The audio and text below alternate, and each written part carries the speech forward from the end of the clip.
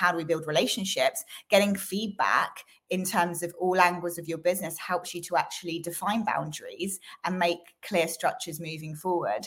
And then you become the support network for others. You're listening to the Bookkeepers Podcast, sponsored by Xero. I use Xero's accounting and bookkeeping software to manage my clients' accounts, and I love it. If you haven't tried it yet, head over to Xero.com with an X, and you can either start a free 30-day trial or sign up to Xero's partner program to join their amazing community of forward-thinking accountants and bookkeepers. Hi, and welcome to the Bookkeepers Podcast. I'm Zoe Whitman. I'm here with Jo Wood, and we're joined by Sarah Moxham today from Phoenix Staffing. Hi, Sarah. How are you? Hey, Zoe. Hey, Jo. Thank you so much for having me on the Bookkeepers Podcast. I am amazing. Thank you. It's really nice to see you here. Really excited about this conversation about relationships and the power of women. And I know that you and Jo met at an event recently, and you were just chatting and you're like, this needs to be a podcast episode. So we're really grateful that you're able to join us today. Sarah, do you want to start by telling us a little bit about your background and what you do? Absolutely. So my background as an entrepreneur, I've been in business for 15 years. I started working in the nightlife industry when I was studying at university, and I started my entrepreneurship career as a shop girl. So I was upselling Jaeger bombs in loads of nightclubs, commission-only job, and I grew my company from there. So my last year of university, I decided that the corporate world was not for me. I tried doing a couple of internships and hated it, and set up what was then called Pout Promotions. We then rebranded to Phoenix Staffing. We had an upgrade after I decided I was not 20 anymore. And what we essentially do is we provide flexible work opportunities, mainly to women in the nightlife, festival and events world. So over the last 15 years, we've provided about 7,000, maybe even 8,000 different people with work opportunities across the UK. Wow, that's amazing. So, I mean, did you come from an entrepreneurial background? I mean, okay, so your dislike for the corporate world is obvious, but lots of people feel that way, but they don't ever go in, like, so young to take the leap into entrepreneurship. What do you think, like, gave you the tenacity to do that? Yeah, it's such a great question. What gave me the tenacity to do that was being brought up in a space of difference. I think difference in, like, when you feel like in your environment that doesn't necessarily support you in your natural way that you want to express yourself, sometimes that can actually shape you even more. And whilst people might say, oh, they're not like me, or I don't feel like I've got a home here, if you actually lean into that, then it can be your space of biggest creation. So to answer your question, I was brought up by church pastors. So my dad and mum set up a church in a really kind of rundown area of London. My mum went back into teaching, but no entrepreneurs in my family. There've been none since. My sisters went and became teachers as well. And so I really, that tenacity was built, I think, through natural attributes that my parents saw in me and they encouraged, and then stepping out and being bold and not being unafraid to conform to what the environment around me was suggesting I should do. Amazing. So the first business you set up, obviously, you was on commission only. So I suppose you were like self-employed and building your own brand here. But when did you start bringing in other people, and what did that first business look like? Yeah, such a great question. And I was a control freak. Okay. I was literally I was a control freak and a workaholic. So those two habits meant that I started building a team quite far into my entrepreneurship journey, which actually was a blessing, because I loved what I did. I had all the energy and time in the world. I had no fear. At 20 years old, I was absolutely fearless and believed that I could do anything and didn't have any ties, So what that meant was that I had a lot of time, and I loved what I did. So I worked at night in the bars and clubs. I continued to sell shots at night. And then during the day, I'd build up the company. And it got to the point probably about 3 or 4 years in where I had created a beast. I'd created a monster, and I was working from the minute I'd woken up to the minute I was going to sleep, because it was very successful. And it was then that I started to build a team. And my first ever employee is actually still with us. Her name is Georgia. So yeah, 14, 15 years in, she's got an incredible journey of being able to support her and her 3 kids and go through loads of challenging times as a woman in her own rights. But she was my first ever employee, and she started working actually on the shop floor as well. So she was a shop girl, and we kind of rocked it together. And it was slowly that I built a team. And I think there was a lot of internal challenges around that, around letting go, around trust, around actually knowing how to lead. And so I gave a lot of time to leadership development and leadership skills over the years, because it's a skill. It doesn't just come naturally. Absolutely. And I was having a conversation with someone this morning about how do you, when you described how you created a beast and you build a business, and I think a lot of people enter bookkeeping. It's really, there's so many synergies here. Lots of people become bookkeepers because they need flexibility, that corporate world doesn't work for them anymore, so they sort of choose the path that feels right for them. They potentially see themselves as a worker, a great bookkeeper. I've definitely been that person. I'm like, I can do this, without thinking about I'm the business owner actually. And then they build something that means they have to work all the hours to get everything done. And then, the business development part happens outside of all the client work, often in the evenings and when we are tired and haven't got time, and then we just are exhausted. How did you, this is really interesting, like growing a team and all the things you described about being a control freak and not wanting to hand things over. How did you make the time available when you were already in the thick of it and things were so busy? How did you find time for leadership development, bringing team members in, when I guess you felt like actually it would be better if it's easier for me to just keep going in this hamster wheel, but you knew it had to stop? How did you do that? How I did it was I nearly had a breakdown. So sometimes life forces you to do the thing that you wouldn't have done otherwise. So I recall it was a Christmas, probably about 6 or 7 years ago. And just to give you some context, my team is now 20 females deep, not all full-time employees. I've actually created a model whereby we have adopted flexible workers and contractors within our workforces as well. And I think this is very important for women and also very important for the younger generation. And you can get some excellent workers by doing that. So I just want to caveat that. But to come back to the breakdown, it was getting to the point of just before Christmas when I had one of my team leave to go on maternity, someone leave because she wasn't right for the role. And I had this choice. I was like, I could either employ new people right now in what was approaching to be the busiest time of the year for us, or take on everyone's job role and just get it done. I chose the latter.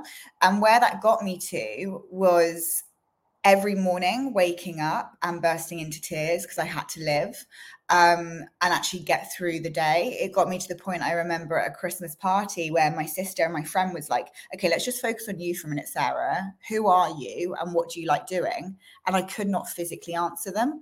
So I was at this point where myself and my own needs have been so neglected and negated that I would not have been able to continue. So what I did was actually got in a top leadership transformation consultant. It was through, I really shouldn't have had access to her by the size of our business. She'd worked on businesses like Dior, Chanel, really high level, huge organizations. And she was an expert with women leaders as well, and some of the challenges that we may come up against because of the societal constructs that we sit within.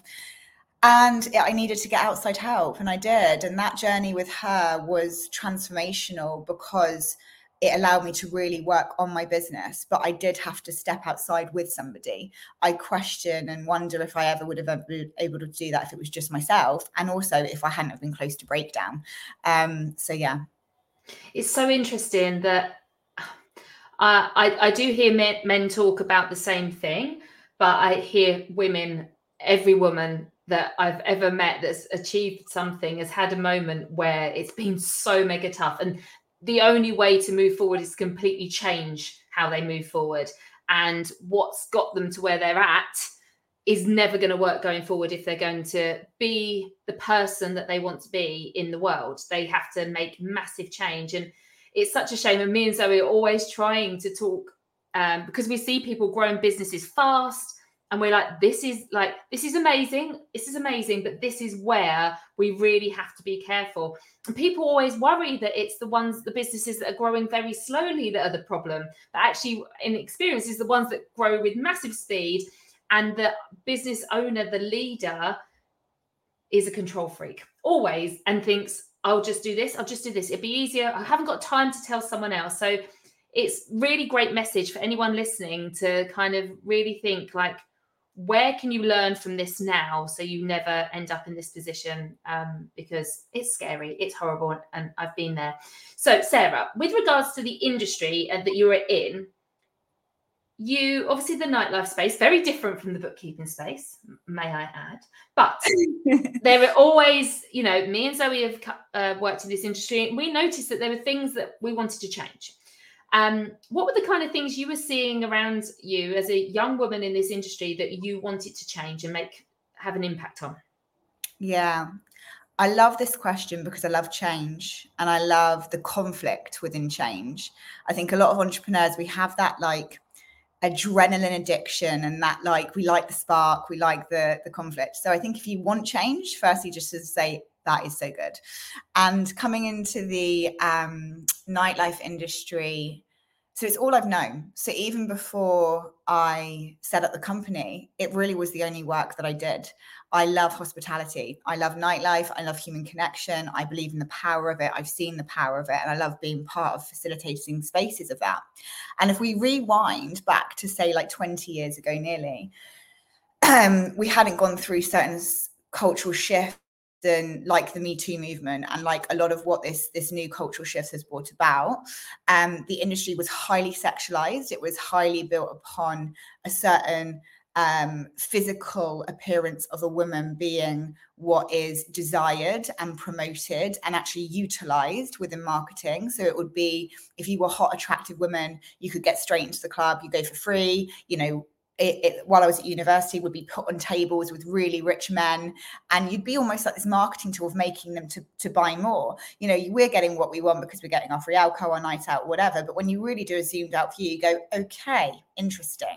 So this is all bubbling. When I first started working, our outfits, for example, let's make this really practical. Our outfits of a shop girl were probably what comes to most of your mind now, which is hot pants, fishnets, short tops. You think of the dentist chair with like chucking tequila down people's mouth, which is actually illegal now. And it has been since 2008, by the way. But this is all of the conjuring images that we think of, right? And they were true. High heels, everything, that would be how we would sell. Now, if we just look at that practical element, we have been part of shifting that and creating safe spaces for women in our industry completely and utterly. So the dress code now is black flat boots, black jeans, black vest top, black blazer jacket, do your hair and your makeup as you want. The type of way that you want to present yourself, whether you want to conform to beauty ideals and norms of what is deemed to be most beautiful in Western society, do it. If you don't. And we've really been part of shifting that and changing that. And, some may say, oh yeah, well, what is that a big deal? It's a massive deal. Because over the years, you would get so many rebuttals around actually breaking down stereotypes for clients. We lost clients in the process who we wouldn't conform to. No, our contractors are not going to come wearing bikinis. No, we're not going to agree to that. No, if you ask us to, if you make a booking request which is overtly racist, hidden in certain tones of like, do not send me someone of this, we're not actually going to fulfill that. So you have to actually literally cause disruption with no's and know what your values and your boundaries are in order to create change. And I think it's also been supported by a context which was moving in that direction anyway. Because when I show our young 20-year-olds now what we would have worn back in the day, so to speak, they're like, you wouldn't have caught me dead in that. And you watch also just what people wear when they are going out. It's a lot more chilled out. We've also adopted that. So it's working with the context that you're also sat within as a business. Oh my gosh. Yeah, it's amazing, isn't it? I'm just thinking about, nights out in my 20s and how different things were. And making a massive change, like massive statement in terms of like, this isn't okay. Yeah. We have to change this. We're going to do it in a different way, but where potentially your competitors weren't doing it in a different way. Because that obviously, well, I guess it was a risky move for you in terms of your business and like viability of your business. So how did you cope with, I'm going to do something that's going to completely break the rules, like break the norm for good reasons. I need to do this in a different way. Oh my God, this is a risk. How did you work through that? Yeah, competition is a myth for a start. There are people that are in your industry. Are they actually your competition? So I think it's actually tuning into what is competition. And that is knowing yourself and having deep confidence in yourself, your organization, and what you're here to do. Inwardly, what's your value system? And not budging on that, having very, very clear non-negotiables. So for us to have an inclusive culture is absolutely a non-negotiable, and to have a culture that, because it's not just shop girls we do, we do bartenders, everything else, but to have a culture where reward is given for effort, for hard work, for excellence and competency at the job. Like, it's having those clear value systems in place and not budging on them, and doing that from the beginning, because I believe that if you bend to every single client need or request early on, that will be your culture, and it will be hard to shift that because you'll be known for that. Absolutely. And when we were talking before, Sarah, we was talking about the fact that as bookkeepers and accountants, we have like these professional bodies, and they kind of set standards and kind of lead the way. But in your industry, you don't really have that. Or who are you looking? So you're having to create things where there's no boundaries set out, which is quite difficult. So did you get support from people in the industry like that?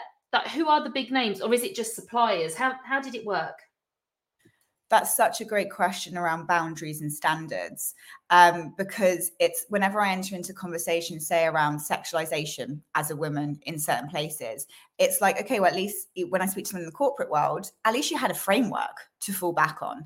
Like in the nightlife industry, they don't really exist that much. So we've actually been part of shaping them. So to answer the first part of your question, we've partnered collaboratively with organizations. So one of them is an organization called Good Night Out. What they exist to do is to end sexual violence in the nightlife and festival space.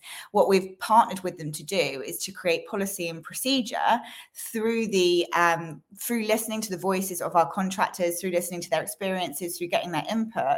We've created very clear guidelines of workable standards, which now we roll out to all of our clients. So we have actually been part of shaping an industry standard and also rolling that out across board. So did I get support? No. We had to find it, seek it, and be clear on what we wanted to achieve and why.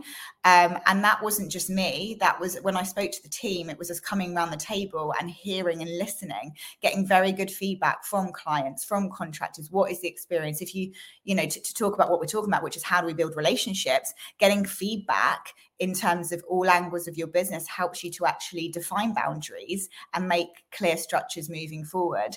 And then you become the support network for others. So now others will come to us and say, is this a common experience? How did you deal with this?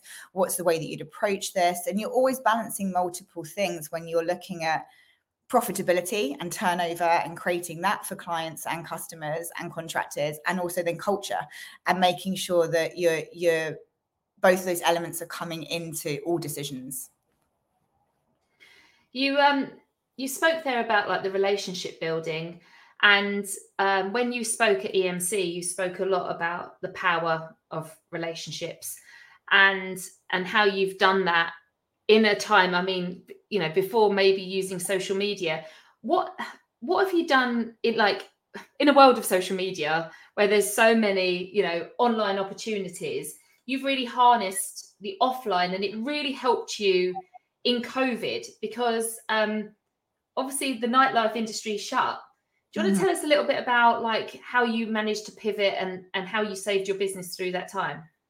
Yeah, so the nightlife industry was illegal It was illegal to meet. Everything that our business in its essence was against the law. And that was such an interesting time, because for us, it wasn't like, what strategy do we use? How do we do this? It's just like, we'll do what we've always done, which has been build relationships. I think the context of our industry obviously leads more towards face-to-face connection. And I also think the lessons are fundamental for all business.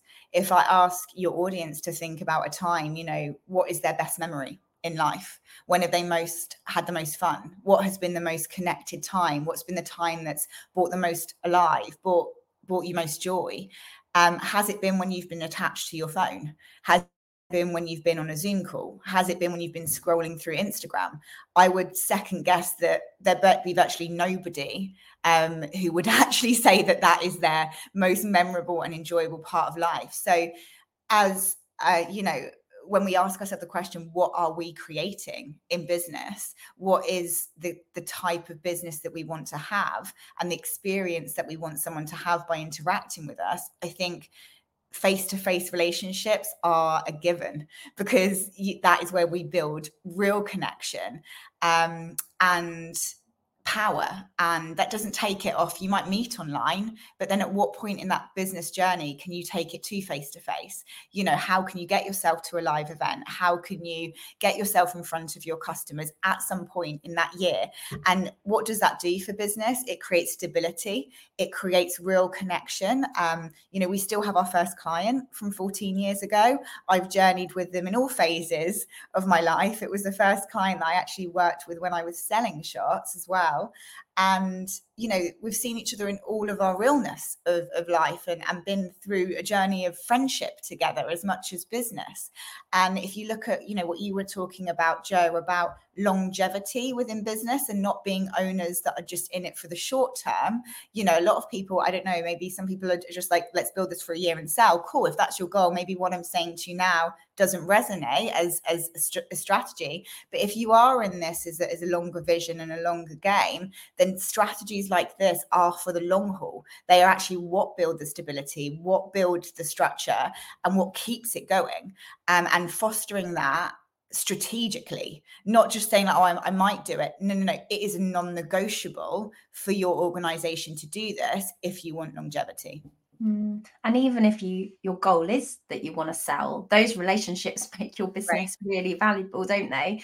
How did you navigate? You said, being with this client for 14 years through all stages of your life, which I guess had ups and downs. And, what this is interesting, because we were talking to one of our mastermind members this morning, and she was saying about one of her clients who's been with her for years and, has grown with her. And like, we love this. Like, this is what we're looking for with our clients. But how do you manage those times where things aren't going so well? Like, how much do you share as a business owner about like what's going on with you, if you feel like, I don't know, that might affect your way of working? Or do you like, how personal is your relationship? It's a great question, and I'll bring that into real context. So something I spoke about at EMC, I've spoken a lot about it recently because it's so fresh to my current journey. My sister passed away in April. So she was 31. She'd just given birth to my nephew, who was 9 months old at the time, and she passed away of cancer. So I'm now 8 months into that journey. I haven't avoided any part of that process. I've been very present to the process of grief in everything and every way that it comes, but it's through open communication, direct communication with my team of employees in work, also with clients who are close enough not to overshare, but just to be like, hey, this is actually where I'm at, and knowing that I still had the resource because of the structure that I'd built, and also who I am and what drives me and what is my love in life. It is what I get to do every day in work. I knew we would still have the productivity, that I'm not going to be using that as a sob story of an excuse. It's actually just to say, I'm letting you into my life so we can connect here. This doesn't change what we do in business. And what actually happened from there, and what continues to happen, is the depth of relationships are stronger, because that's then reciprocated back to you, and you learn things about your people that you never would have got. And I think gone are the days, I hope, where we set up organizations that we say to people, leave your stuff at the door. We welcome every part of who you are in this process, because it actually helps us to move with you. So for example, if your client's dad has just died, you know, maybe you're not going to be chasing them from the invoice that they haven't paid, you know, or maybe you're not going to be bugging them with whatever it might be. Like, you then ask them, how can I communicate with you in a time that is sensitive to their needs? You're actually meeting them in the wholeness of their experience and saying, hey, that we're real here. And that's actually, I think, how workplaces need to be formed as a whole. And whilst corporates, you know, again, coming back to the corporate conversation, a lot of corporates I know, they'll say, that never happens, you know, we've got this, that. And I'm like, okay, great for you over there. Like, we can create that as entrepreneurs and make that an intention to do that. And then that starts to shift environments for others. It's so powerful. And it's exactly been, you know, I know myself and Zoe have worked in the corporate world and come from accountancy, traditional business backgrounds. And, you know, we often hear when people talk about systems and processes and the way they market and everything, but don't really talk about this kind of side of things. But they say things like, well, it's always been done this way. And most of the time, that what happens when we find bookkeepers that have started business, they build a business that they recognize and that they've worked in. And it will be that kind of cold, traditional, pale, stale male environment, and they're trying to replicate it with all of their, it's so against who we are. And that's why I think that a lot of the time, you know, in my 20-year journey and the amount of failures I did, it's because I was trying to copy someone else's version of what a successful business looked like. And I was told to be a certain way and dress a certain way and, you know, do all these things, and it didn't work. It didn't feel genuine. It didn't feel right. And then those relationships that we're building, also there's the connection's not real because we're not being true to ourselves. So it's so interesting that you bring this up, because we say it, but we often talk about, oh, you know, in the traditional accountancy world, you know, you would never share what you're doing online because someone else may steal it, that competition thing. Whereas actually in our space, we're like, let's share everything because there's so much work out there. And actually what we could learn from someone could really, like, we're all actually impacting each other's lives, and we're just coming from it a completely different angle. So I love how we're changing an industry, and yours is a very different industries, but we're coming at it from truly being who we really are, and by building those relationships rather than being robots and thinking that how should we be acting. And if I may add to that as well, Jo, I love every point you've made. And there's a let's call it a dark side to that, because, you know, what will happen is in our team, and we have to kind of check ourselves slightly more, and we have to work on this piece together because we're a relational organization, is actually our attachments. Because there are business deals that end. There are people that leave that you've built close emotional bonds with. And that is like a breakup if you've built your organization in that way. And the emotional load of that and the emotional impact of that, like, it still gets me to this day. You know, there was a situation for us a few weeks ago where we had to let go two people who I brought them up from 19 years old, and they'd sat around my birthday table, they'd sat in my house. I taught them everything they know in our industry, but because of certain behaviors and certain choices that they'd made, we had to let them go. So it's also to say that even when you build relationally, you still need to have those firm boundaries and know the protection of your organization at the right time. And that's not from a place of greed and wanting to hold it. It's from a place of deep wisdom of understanding what that can do culturally for an organization that's built on relationships. If you do not get out someone that is not culturally aligned, it can be hugely destructive. So actually focus needs to go into a different set of protection boundaries, and I'm now moving you out, then, like, it's not from like I'm scared, it's from there's a wisdom of like there's a culture here and there's an essence that we need to protect. And I love this about the boundaries are really important. You were talking earlier about how when a client is going through something and you give them some leeway, don't you, because you're we're people and something's happening for them, but there also needs to be a point at which you were talking about the invoice that's gone unpaid. The invoice goes unpaid, something's going on for them, they can't at the moment, you accept that, but there becomes a point where there are boundaries, and that's why we have contracts in place and, you know, credit control procedures and things like that, because there does have to be a point at which you say, well, hang on a minute, this is a professional relationship, and if this isn't working, we need to change something about it, we've got to address it, and, you know, we have standards of, you know, what we expect. So I think that is really important to keep in mind. What do you think? I feel like there's loads we've covered today, you know, and I just wondered, for a bookkeeper watching this, if you were speaking to a bookkeeper about making a change in the industry and how important their relationships are for changing the way that bookkeepers and accountants work with their clients, as well as like the industry and how the industry accepts the unique challenges and opportunities of having women in the workforce, what would you say to a bookkeeper or accountant listening to this? Yeah, I think learn the rules of the game. And I mean that in great empowerment. I think sometimes as women, we could spend time having the wrong conversations. And by the wrong conversations, I mean, we get so caught up in how people see us. We worry that we're seen as inferior. We worry that we are not valued as much. We worry, and we're getting very emotional about the perception of who we are, rather than channeling that conversation and energy into action. So I was a shot girl.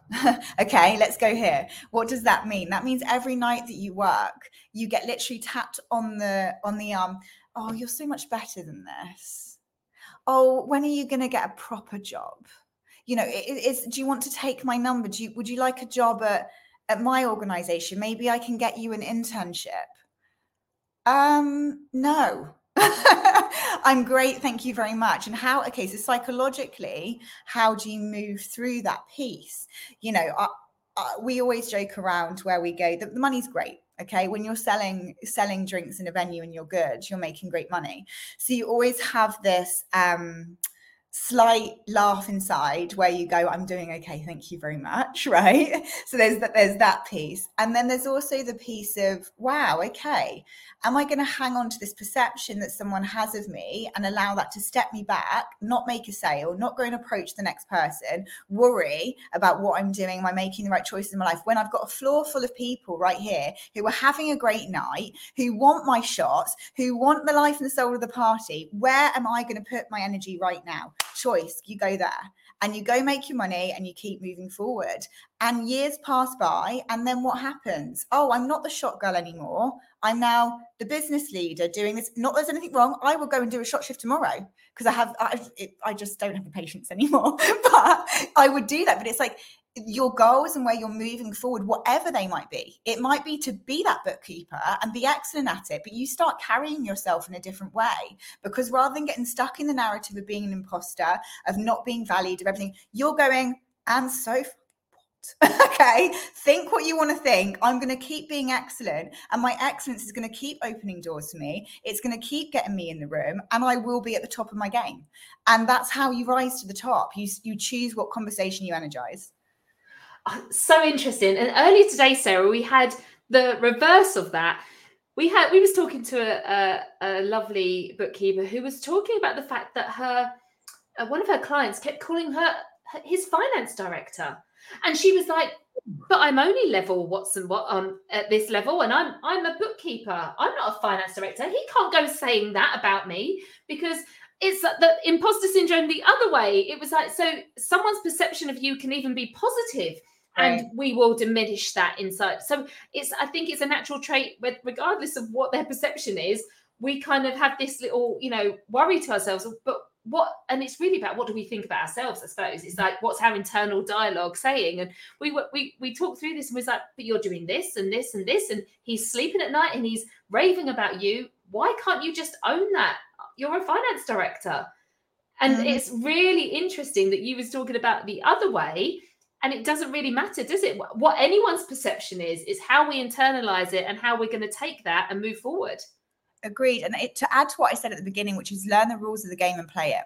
What I mean by that is this. It's that I had a choice as a 19-year-old woman who had no business experience, no business acumen.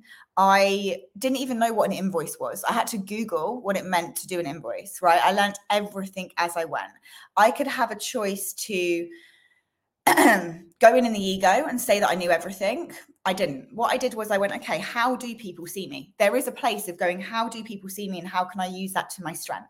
So at that point in time, I looked like a very young girl and I was very personable, very chatty, believable. They could see I had a strong work ethic. They could see I was going to get that done. So actually have a self-reflection moment and go, look, what are my actual superpowers right now in this moment? Where are my strengths? And how can I play the game that they need, that I need? How can I position myself and be part of this Monopoly board that's being played out before me? Where are my pieces? Where's my next move? And literally hone in so much on that the rest you'll learn as you go. The rest you employ someone to do it, or you get someone else who that's their superpower and strength, and that's how you slowly build. So it's really, I think it's the mindset piece of knowing what you're good at, looking at what's before you, because also we don't want to be blind, that if someone actually does see you that way, you can come in and try to fight that, which might not be the smartest move. It's working with that. That's my, how can you always work with everything that's before you? Because that actually just releases the door rather than causes you to freaking keep bashing it down and take years to try and get it in. Amazing. Oh, Sarah, really enjoyed speaking to you. Thank you ever so much for coming on and speaking to us today. Thanks everyone who's tuned in. And Sarah, how can people connect with you and find out more about what you do? Yeah, thank you so much for having me, Zoe and Joe. I've loved today, and I love the connections in our world, because I would have never thought that I'd be on a bookkeeping podcast. So I've loved it, and thanks everyone for listening. The best way to contact and stay in contact with me is through Instagram at the moment. It's Sarah, SARAH .moxham, MOXOM, and I've also got a website as well, sarahmoxham.co.uk. Lovely. Thank you so much, Sarah. Thanks everyone for being here. We'll see you next week for another episode of the Bookkeepers Podcast. Take care. Bye. Thanks for joining us for the Bookkeepers Podcast. Why not join us in the Six Figure Bookkeepers Club at sixfigurebookkeeper.club or visit our website sixfigurebookkeeper.com.